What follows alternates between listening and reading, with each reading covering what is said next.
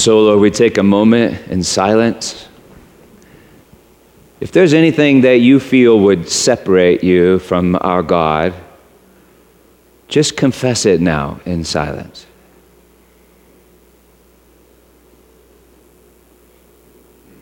Thank you, Lord God, that you know and that you have forgiven from the foundation of the world and Jesus Christ our Lord. And now, Lord, we pray that prayer that you taught us, saying, Our Father, who art in heaven, hallowed be thy name. Thy kingdom come, thy will be done, on earth as it is in heaven. Give us this day our daily bread, and forgive us our sins, as we forgive those who sin against us. And lead us not into temptation, but deliver us from evil. Let's stop right there. Just stop right there. Because actually that last line isn't in the prayer that Jesus taught his disciples. We added it later. I mean, it's like Jesus ends the prayer with forgiveness, as if forgiveness is the good and unforgiveness is the evil, the temptation of the evil one. That last word can be translated the evil one. So let's pray that last line again. Forgive us our sins as we forgive those who sin against us. And lead us not into temptation, but deliver us from the evil one. Amen. Well, yesterday was the anniversary of my father's death. And so I've been thinking about my dad a lot. That's a picture of him from 1962. But that's really not how I remember him. I remember him more like this, laughing in a boat. That's him over there. I don't know if you can see us. He's just laughing in a boat with a bunch of strange people. This is along about 1995 when Dad was 75, and by then he had developed quite a capacity for joy, and he had spent a great deal of his life suffering. It was almost 30 years ago that my father was assaulted here in downtown Denver. He had come downtown to take care of some business, and something went terribly wrong. It was then that a group of men assaulted him with knives. They stabbed him in the chest, broke his sternum, several ribs, knocked him unconscious, and they took a tremendous sum of money. I was in California at the time, as my dad lay unconscious at Swedish Medical Center. My sister Lydia and I hopped on a plane and flew back to Denver. When I first saw Dad, he literally looked dead, pale and lifeless. Tubes and machines were literally keeping him alive, technically alive. Dad had lost an immense amount of blood. And like Scripture says, the life is in the blood. They had taken his life. And here's the question for the day. How do we forgive? How can we forgive? If you were here last week, you were probably asking yourself that question. How do we forgive? Last week I told you the story of Becca and Kavitha's mother. Becca was a young woman from our church who went to India to work with Dalit, or as they're more commonly known, the untouchables. Kavitha was a 4-year-old girl that was severely abused by her mother, who would burn her and cut her and tie her for hours on end to a ceiling fan. Becca found Kavitha near dead, found her, rescued her, and then was forced to take Kavitha back to her mother. That morning she had prayed to be emptied and filled, but now she cried out to the Lord. Why? And she heard him say this, I am here. I am in you. I am filling you. I am feeling the same anger and sadness you are feeling. As your fingers reach for her, they become my fingers. And I am in Kavitha, and I am her. I have been with her every day, tied to the ceiling fan. Even now I feel pain in my hands, on my face, on my back. It is my eyes that you are looking into. And even more, I am with her mother. For I have come to love the sinner, the prostitute, tax collector, and child abuser. What, I cry, writes Becca, you're here in the horror, you feel Kavitha's pain and my pain, how can you possibly? Yes, my love reaches that far. And just as I fill you, I dream of filling her, for I feel her pain too. But I can't go to her. I hate her. In other words, I can't bleed for her. I can't bleed for Kavitha's mother. I can't go to her. I can't forgive her. I can't forgive her. And yet, even as these words pour from my mouth, writes Becca, I know the truth. And he says, then let me. And he fills me. And he fills you. And he longs to fill. I imagine that last week many of you struggled with that because you struggled with forgiving Kavitha's mother. But if you're like me, perhaps even more, you struggled with something else. So you're scared to admit it. You don't know quite how to say it. You struggled with forgiving the Lord. I mean, he longs to fill, and yet wasn't it he that allowed her to be empty in the first place? And Jesus said, let me, allow me, release me. The word aphiemi in Greek is translated let or forgive. Let me. Well, how do we forgive? How do we forgive? Just a few years before my dad was assaulted downtown with strangers with knives, he was assaulted downtown by friends with slander. In a room downtown, my dad was tried and removed from his church by friends in his own denomination. Some said it was theology, but I saw it from inside, and I believe it was psychology. It was individuals wanting power, wanting control. They took his life. I mean, what he had worked for, what he had built for 15 years, they took it. They drew blood. Years later, in a very miraculous way, the Lord showed me that on that day, my heart had made a decision. Because I was in that room, and my heart had made this decision: that will never happen to me.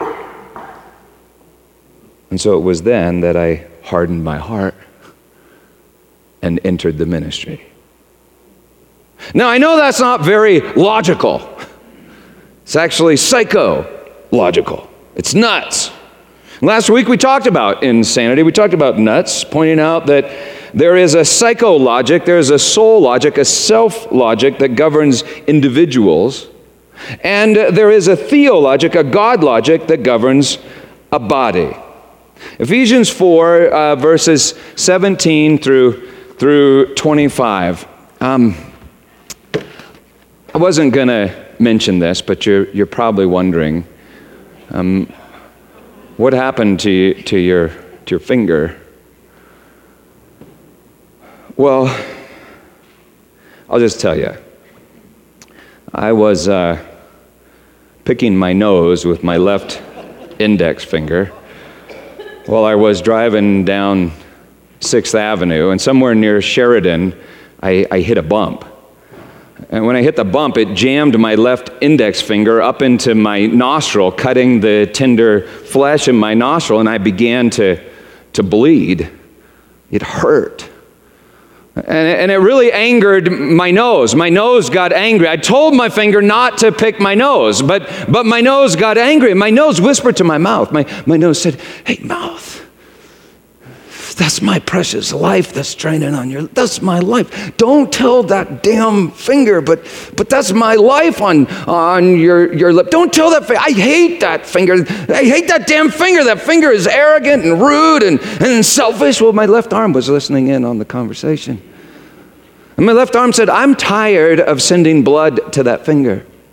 I send warm, oxygenated blood to that finger, and it always comes back cold and lifeless. I'm tired of sending blood to that finger. And then my eyes said, hey, I've been watching.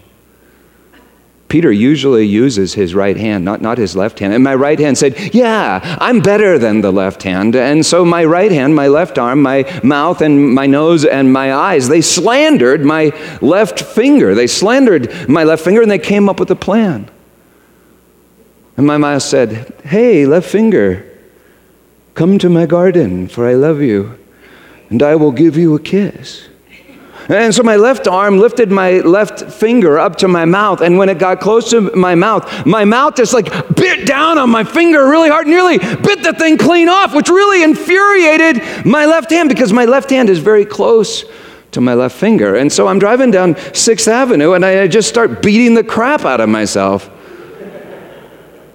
I gave my left eye a black eye. My left hand gave my left eye a black eye, and my whole time my left finger is screaming, bite me. Well, just bite me, because I'm sick of this body. I don't even want to be a part of this body anymore. And so my mouth just started gnawing on my finger, chewed down, I bit it clean up, spit it out the window as I'm driving down the freeway. By now, my car is swerving all over the place. Well, fortunately, a cop pulled me over. And he said to my body, you cut it out. You're breaking the law. You don't cut it out, I'm going to arrest all of you, throw you all in jail. All in jail. Now, I know what some of you are thinking. You're thinking, that's psycho. Yeah, that's psycho logos. And some of you are thinking, hey, individual body parts don't have their own will. They don't make their own judgments about what's good and evil. Individual body parts don't do that. They don't have individual psychologies. In psychologos, there's one body logos for the whole body. And some of you that are really smart, you're saying, hey, Peter, come on. That didn't really happen to your body. And you're right. It didn't happen to my body, but it did happen to Christ's body.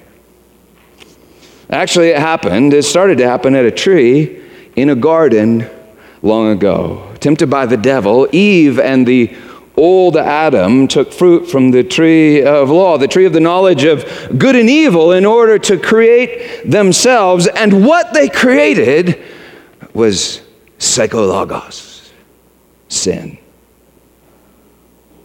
They took fruit. But did you know that fruit is also seed? And when it dies, it gives birth to life. Well, anyway, there is an old Adam, mankind. Adam means mankind. There's an old Adam, and there is a new Adam. The new Adam died on a tree in a garden and gave up his spirit. And he was planted in the seed in that garden. He was planted in the ground like a seed, and he rose from the dead, and he is the life. God is uniting all things in him.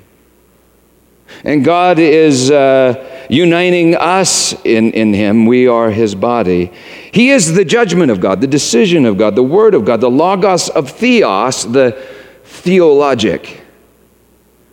When my will surrenders to his will, I put him on.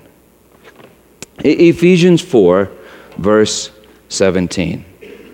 Now this I say and testify in the Lord, writes Paul, that you must no longer walk as the Gentiles, the unbelievers do, in the futility of their minds. There's psychologic.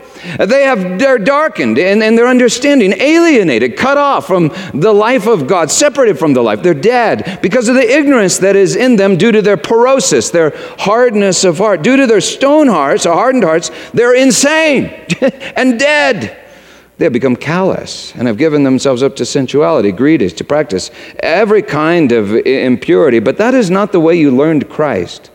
Assuming that you have heard about him and were taught in him, as the truth is in Jesus, to put off your old self, literally your old man, in Hebrew, your old Adam, which belongs to your former manner of life and is corrupt through deceitful lusts or deceitful desires. Now, there are also good desires, good lusts. In fact, Jesus at the Last Supper said, in lust I have lusted to eat this meal with you. Isn't that amazing? To eat communion with you. But they're corrupted through deceitful desires. They are, and be renewed in the spirit of your minds. To put on the new self, literally new man, in Hebrew, new Adam, created after the likeness of God in true righteousness and holiness. And so you see, we talked about this last time. The cause of insanity is a hard heart, and the cure for insanity is a broken heart. A heart that's broken for love, a heart that's tender. Psychologos, my old self-centered self, only feels its own feelings, only thinks its own thoughts. But theologos, my new self, Jesus himself, feels what others feel and thinks for all the body. Psychologos is my sanity, which is insanity, and theologos is God's sanity, which is love and life. Theologos is Jesus, and we are to put him on. Verse 25. Therefore, having put away falsehood, or literally the false self, the false man, let each one of you speak the truth with his neighbor, for we are members one of another. Speak the truth. It's only theological. If a body doesn't speak the truth, one member to the next, what happens? It's uncoordinated. It's epileptic. It's numb. It's dead and dying. Not just one member suffers, but all suffer. Some people think forgiveness is ignoring the truth, covering up the truth, hiding the truth, but forgiveness exposes the truth. Forgiveness exposes the whole truth. The truth about our sin and the truth about the righteousness of God. Forgiveness sees good and evil and then fills the evil with good. Since we're members of one another, speak the truth. Say, finger, you're hurting me, but I forgive you. Since we're members one of another, speak the truth. It's only logical, you see. It's only theological. Verse 26. Be angry and do not sin. Do not let the sun go down on your anger. Later he's even going to say, put the anger away. You know, Jesus, I don't think, really gets angry on his own behalf. Have you noticed that in Scripture? He gets angry on his Father's behalf.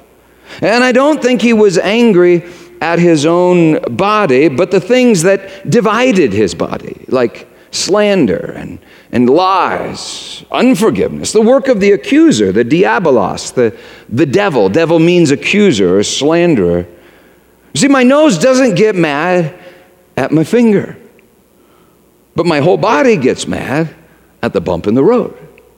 My nose forgives my finger and hates the bump. It's only theological. Verse 27. And give no opportunity to the slanderer, the devil. Give no opportunity to gossip. And do you enjoy gossip and slander? Do you know you're enjoying the work of the devil? Give no opportunity to the devil. It's only theological. Verse 28, let the thief no longer steal, but rather let him labor, doing honest work with his own hands, so that he may have something to share with anyone in need. If a part of my body just takes and never gives, that part is a tumor, a cancer, maybe a blood clot. Every part of my body must give blood in order to receive blood. The life is in the blood. If a body part keeps its life, it loses its life. It's only theological. Verse 29, let no corrupting talk, sapros talk, come out of your mouths, but only such as is good for building up, as fits the occasion, that it may give grace to those who hear. Literally, let no sapros logos, dead logos, no psychologos come out of your mouth. Only theologos. That's grace. To talk garbage about another is to talk garbage about yourself. Because we're a body. It's only theological. Verse 30, and do not grieve the Holy Spirit of God, by whom you were sealed for the day of redemption. The Holy Spirit, is holy wind, holy breath. When God breathed into the clay, Adam became a living soul. In a body, the blood carries the Spirit to every cell. And there in the cell, the oxygen is burned and turns into energy or fire, and biologists call that life. The oxygen is delivered up, and the toxins, the carbon dioxide, are carried away by the blood. The cell is cleansed by the blood. It's literally washed with the blood. Every cell must lose that old life, that old blood, to be filled with new life, new blood, which is mercy, which is life.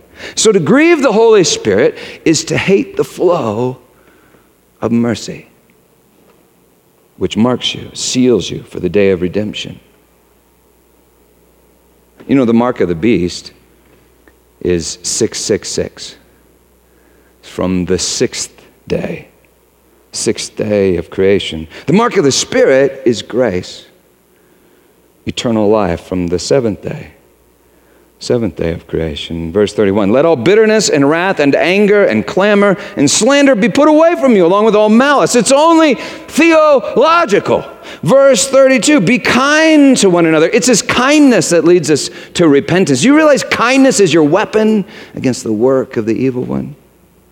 Be kind to one another, tender-hearted, forgiving one another, just as God in Christ forgave you. So, how did God in Christ forgive me? Well, number one, He forgave me before I even ever sinned. I think I committed my first sin sometime along about 1962. In fact, I kind of remember it. I was peeling the wallpaper off. My first memory is guilt, peeling the wallpaper off the wall above my bed. First sin, 1962. Do you know when he bore that sin? 33 AD, if the scholars are right, or 30 AD, as some says. 33 AD, on a tree in a garden, he bore that sin. He forgave me before I sinned, knowing that I would sin. Almost as if he knew, or almost if he planned that my sin would be part of his plan, this bigger plan. He forgave me before I sinned, before I was even made. Actually, it's how I was made. Or even better, it's how I'm being made. The word, translated as forgiveness here, is the word charizomai, from charis, which means grace. I was created by the word of grace, who is Christ Jesus. I was created by the Theo Logos, and I'm still being created by the Theo Logos as I confess my sins and receive God's grace. I'm watching myself. That's what's happening in this world of space and time. I'm watching myself being created by grace. Salvation, you see, is agreeing to your own creation.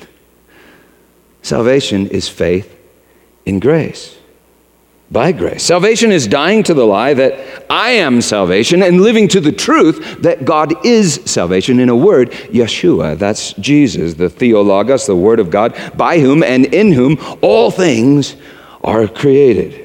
He is the Lamb slain from the foundation of the cosmos. Charizomai is how I'm created, how I'm saved, how I'm redeemed. Number two, he forgave me before I could even ask to be forgiven.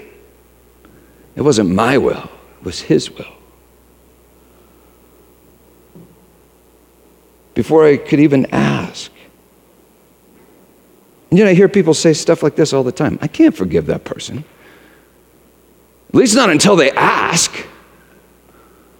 You couldn't even ask for grace if you hadn't already been given grace. Forgive as God in Christ forgave you. He forgave me before I asked. And number three, he forgave me completely. Scripture says, the sins of the world. He bore the sins of the world. On him the Lord had laid the iniquity of us all. He paid for it all. He disposed of it all. Behold, the Lamb of God who takes away the sin of the world. He forgives completely. And yet Jesus said there is one thing that is not and will not be forgiven. But in that place, he doesn't use the word charizomai. And so it's important to understand there is no lack of grace. He uses the word aphiemi, which means release, or to let, which we also translate as forgive. And so Jesus says, if you don't release people from their sins, neither will the Father release you from your sins. Even though I guess Christ has already paid for your sins. Charizomai. You know, maybe it's grace that we're not released from our own sins until we release others from their sins. I preached on that topic last October the 14th, and so you can watch it online if you want to. But Jesus said all sins will be forgiven, aphiemi, forgiven men, released, except speaking against the Holy Spirit. The Holy Spirit testifies to the grace of God in Christ Jesus, charizomai. You know, if you take credit for grace, it's no longer grace. You must return the credit. It's not forgiven you. Credit for grace. You are not salvation. You must confess God is salvation, Jesus. You can't buy grace, in other words.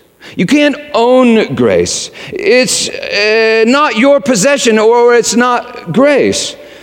The Spirit is breath, right? And the Spirit is fire. God speaks fire. And the Spirit is life, and the life is in the blood. The old man inhales the breath of God and refuses to exhale. He breathes in, but he doesn't breathe out. The old Adam refuses to breathe the breath of God. He takes life, but won't surrender life. The old Adam refuses to bleed, and that can't be forgiven, because forgiveness is bleeding. And bleeding is life. One member of my body bleeding into another member, and that member bleeding into that member, and it's the dance of life. I'm saying I think the unforgivable sin is unforgiveness. And check this out, we've all committed it, but we must surrender it. It's the hatred of forgiveness, the hatred of grace. Everything is grace. Everything. And until you surrender to grace, you're trapped in outer darkness, lies, illusions, the dominion of the devil. And yet even that is grace. That we would learn to hate ungrace. That the old man, the flesh, might be destroyed and the spirit might be saved on the day of the Lord, as Paul puts it. That we might forgive as we've been forgiven, that we might live. Life is forgiveness. Charizomai. Life is the dance of grace, the movement of the Spirit. Life is a river that flows from a throne that is also a tree. A river. Life is a river. How did God in Christ forgive us? He died. Think about that. The life died. That's a mystery that's really incredible to think about. I mean, I don't think I can fully understand, but the life cried, my God, why have you forsaken me? Delivered up his spirit and died. You know, I've thought a lot about this, and I think death must be separation. So Jesus, the life, was separated from the source of life, his Father. As he cried, my God, why have you forsaken me? As his body was broken and his blood spilled out, he bled for us. He gave his life for us. He died for us. Died. And we were already dead. Dead in our trespasses and sins, writes Paul. Jesus said, unless you drink my blood, you have no life in you. We're dead. Dead. And yet terrified to die. That's what Scripture says, that the devil keeps us in lifelong bondage through fear of death, and yet we're dead. Do you remember what the snake said to Eve in the garden? Literally, he said this. It usually gets translated like, certainly he didn't say that you will die, but literally he said this. He said, dying, you will not die. Because you see, God had told Adam, the day you eat of it, you will die. And the snake said, dying, you will not die. Well, we eat of it on the sixth day of creation. That's the day that we are made. And this is that day. Why? Because we're still being made. On the seventh day, we have been made. Finished, tetelestai, it is finished. And we've entered God's rest, and that's the new creation. So the day you eat of it, you will die. Well, that means if you eat of it on the sixth day, you must be dead by the seventh day, the Sabbath day. Dying, but not dead. That would be to be stuck in the sixth day, the 666 day. Dying, you will not die. That sounds like heaven, but it's the very definition of hell. Death is separation. At the tree in the garden, old Adam chose psychologos and rejected theologos. We chose man is salvation and crucified God is salvation. We took the life and cut ourselves off from the source of life. This is what happened.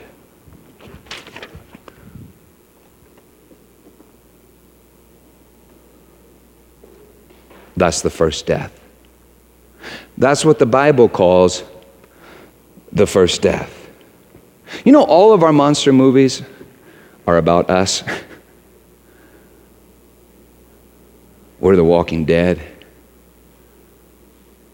That lust for the flesh of the living, the blood of the living.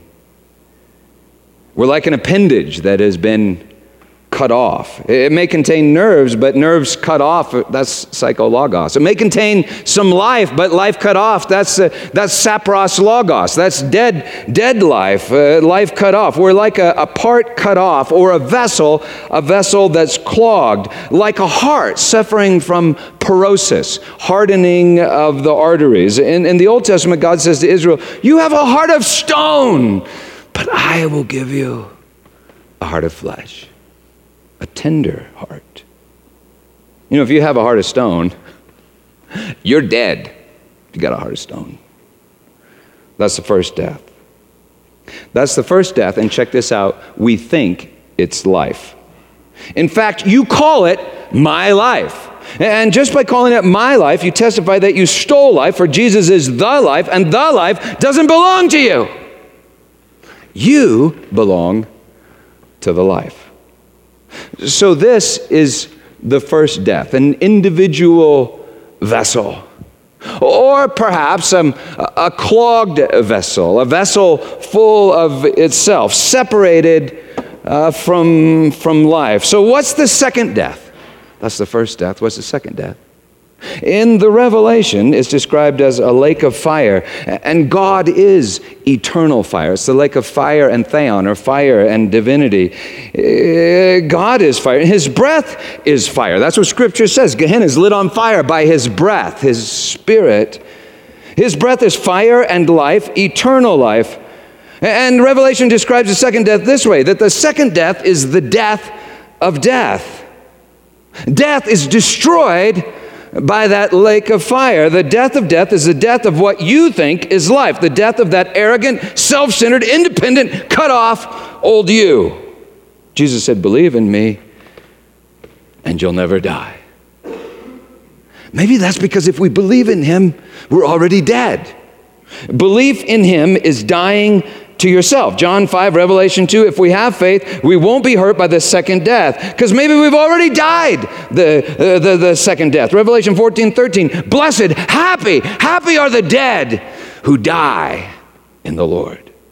Paul wrote, it's no longer I who live. Maybe he really meant this. It's no longer I who live, but Christ who lives in me, eternal life in me, spirit in me, fire in me, like flowing through my veins. So this is the first death. And this is the second death.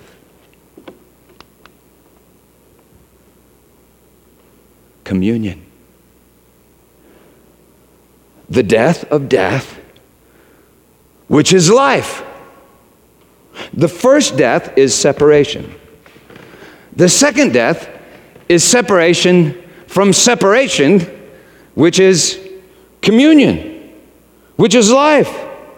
So anyway, how did God in Christ forgive me? He died for me. And he helps me bleed. He bled for me. And he helps me live. He bled for me and he helps me bleed. He died for me and he helps me die. At the tree in the garden, which we call the cross, we took his life, and yet he forgives his life. And there he helps us to forgive. He delivered up the Spirit and bears our toxic old man to destruction. He descends into the lower parts of the earth. He descends into the dark, dead tombs that are our hearts. And there God raises him from the dead. If we're joined with him in a death like his, writes Paul, we will surely be joined with him in a resurrection like his. Forgiveness is the death of death. Forgiveness is life. Forgiveness is the dance of grace. Forgiveness is losing your life and finding it. In heaven, it's constant joy. In fact, the word charizomai, off the word charis, which means grace, is also really means delight or joy. Kairo means to rejoice. In heaven, it's constant joy, and here on earth, it often feels like death. On a tree called a cross. And Paul writes, be tender-hearted, forgiving one another as God in Christ forgave you. If you've ever truly forgiven, you know. At first, it feels like death. Why? Because you are actually giving your life. But if you don't forgive, you can't be forgiven. You are blaspheming the Holy Spirit. You're one of the dead that does not die, and your soul is trapped in hell, even if your body has turned to dust.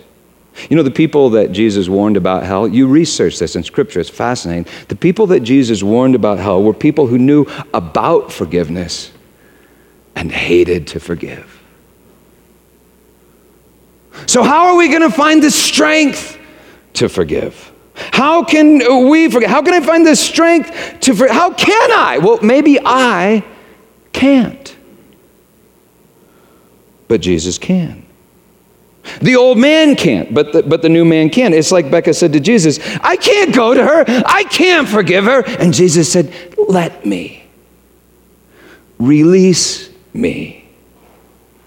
How on earth can I forgive? Maybe I actually cannot forgive, but Jesus can forgive in me. Just think about it. If someone takes your life, they're not taking your life, right? They're taking Christ's life because he is the life. If someone sins against you, they're not actually sinning against you. I mean, David even said it, against you and you only have I sinned, he said to the Lord. They're sinning against Jesus. And if you forgive, it's not you that's actually doing the forgiving. It's Jesus doing the forgiving as you let him in you. If you give your life, it's not your life that you're giving. It's Christ's life because he is the life.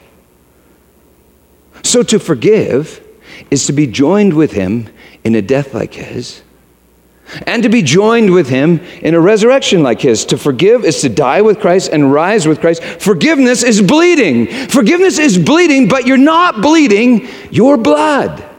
It's his blood. You see, you don't control the river. The river controls you. So how do I forgive those men that assaulted my dad with knives? How do I forgive those men that assaulted him with slander and took his life and took my life? How do I forgive? How do I forgive God for letting it happen? Well, I neglected to tell you this at the start of the sermon. But the men with the knives are called surgeons. My dad had gone downtown to see the doctor. I wasn't lying. Something did go wrong. He had a heart attack in the doctor's office. They did knock him unconscious. They did break his sternum and several ribs, and they did cut him. And they did take a huge sum of money. They performed on my father emergency open heart surgery, removing 4 clogged vessels and replacing them with clean vessels. They removed a heart of stone and replaced it with a heart of flesh, a tender heart. His heart had grown hard and stopped bleeding, and they helped him bleed. It was the death of death, which is life. God's a surgeon, and he gives you his blood. He even gives you his heart from the bosom of the Father. The men who assaulted my dad with slander, though, they weren't surgeons, and that was not God. They weren't God, and yet what they intended for evil, God intended for good. He works everything for good. And grace is good. God was teaching my father to forgive, making him in his image with a tremendous capacity for joy. And you know, God's church really is a boat full of strange people where everyone forgives and they rejoice in forgiving. God was teaching my father to forgive. And God was teaching me to forgive. And forgiveness is life. And life is love. And love is happy. I hardened my heart down at Central Presbyterian, where the sanctuary was born. I hardened my heart that day, deciding that I would never bleed. I hardened my heart, and God broke my heart so my heart would bleed and I would live. As many of you know, everything that happened to my father happened to me. And it happened in such a way that he could not be mistaken. It was God. It was God that was in charge of the whole thing. I felt like I was dying, and sometimes I still do. I lost 15 years of my life, my work, what I had built. But you know, everything I build is temporal. And everything God builds is eternal. So I felt like I was dying, and sometimes still do. But you see, it's the death of death. And that's life. It's God, my Father, teaching me to forgive. You know, there's an immense amount of sin in this world. I hope you're aware of that. An immense amount of sin. And it's either outside of God's plan and outside of his control, or it's under his control and is part of his plan. Sin is sin. It's sin. But I don't think it's an accident. It was sin to take the fruit from the tree. But I don't think it was an accident. It was sin to take Christ's life upon the cross. But I'm sure that was no accident. And people will sin against you then. And this is what I'm saying. I don't think it's an accident. They may intend it for evil, but the surgeon intends it for good. He's teaching you to forgive. It feels like death, but it's the death of death. It's life. God is making you in his image. And God is grace. Burning hot grace. And now if you're wondering to yourself, gosh, but it hurts. God, why did you have to do it that way? Why do you have to do it this way? I don't know.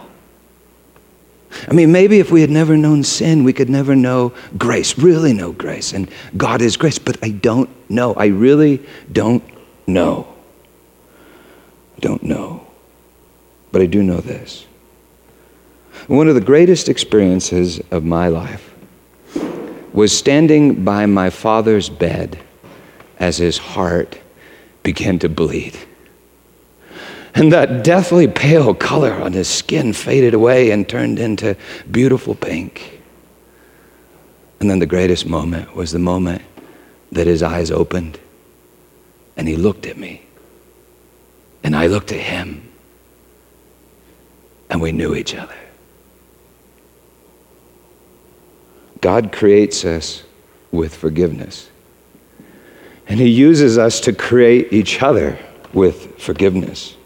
And perhaps there's no greater joy than this, that one day you will say to your greatest enemy, in Jesus' name, I forgive you.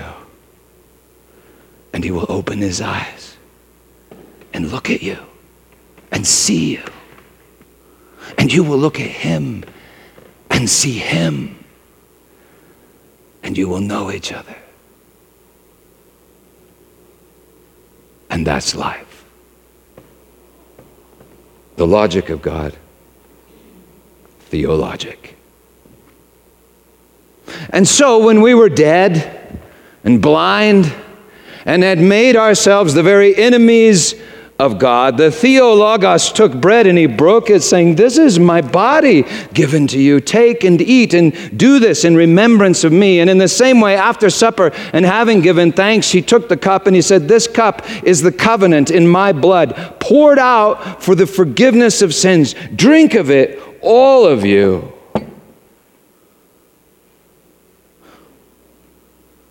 This is the death of death. This is life. And may you open your eyes and know. In Jesus' name, amen. And so he calls you to come to his table, the communion table, tear off a piece of bread, dip it in the cup. The light cups are juice, the dark cups are wine. And be filled with Theo Logos, the reason of God, the Word of God, the life of God. In his name, amen.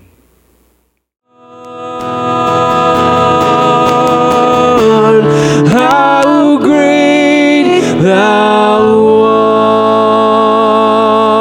art. Therefore, be kind to one another, tender-hearted, forgiving one another as God in Christ forgave you. And I told you I have a list. But number one, at the top of the list is someone we probably really didn't talk about today, but we'll talk about next week, and that's the person that I see in the mirror. Forgive one another as God in Christ forgave you. You are forgiven. In Jesus' name, believe the gospel. Amen.